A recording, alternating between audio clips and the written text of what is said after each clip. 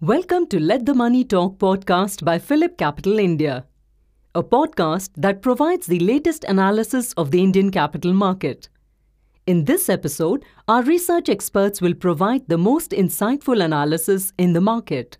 Good morning from PhillipCapital India.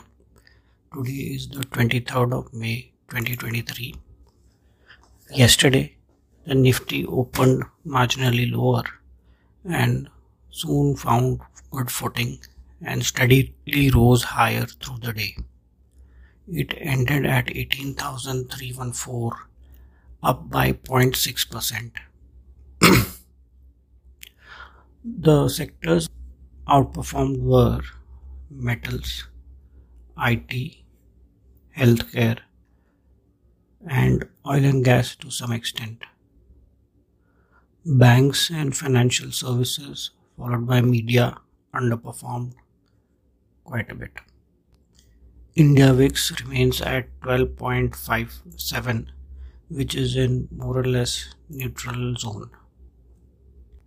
The weekly and monthly options indicate the important support and resistance levels. Day after tomorrow being the expiry indicate resistance around the 18,500 levels and good support building up at 18,200 levels. Rollovers are currently above average compared to 3-month average levels.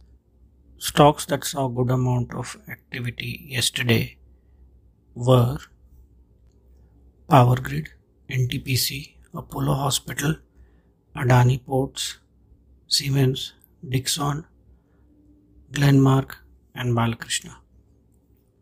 Before the market opens in India, the SGX is currently trading around 24 points higher, indicating a higher open. Overall, we expect the market to have a bullish bias. Thank you. Thank you very much for listening. If you enjoyed this podcast, please forward it to others, share it on social media, and leave a review. Follow this channel to hear about other podcasts. This podcast was prepared by PhillipCapital India Private Limited. The information provided with this podcast is only for educational purposes and should not be considered as financial advice, and this does not take into account any specific investment objectives, financial situations, and neither do we warrant the correctness or accuracy of any information mentioned herein.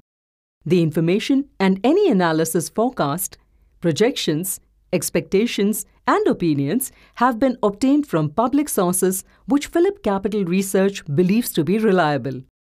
PhillipCapital, its group entities, and any of its representatives shall not be liable for any loss of any nature whatsoever caused or suffered owing to inaccurate or incomplete information mentioned herein.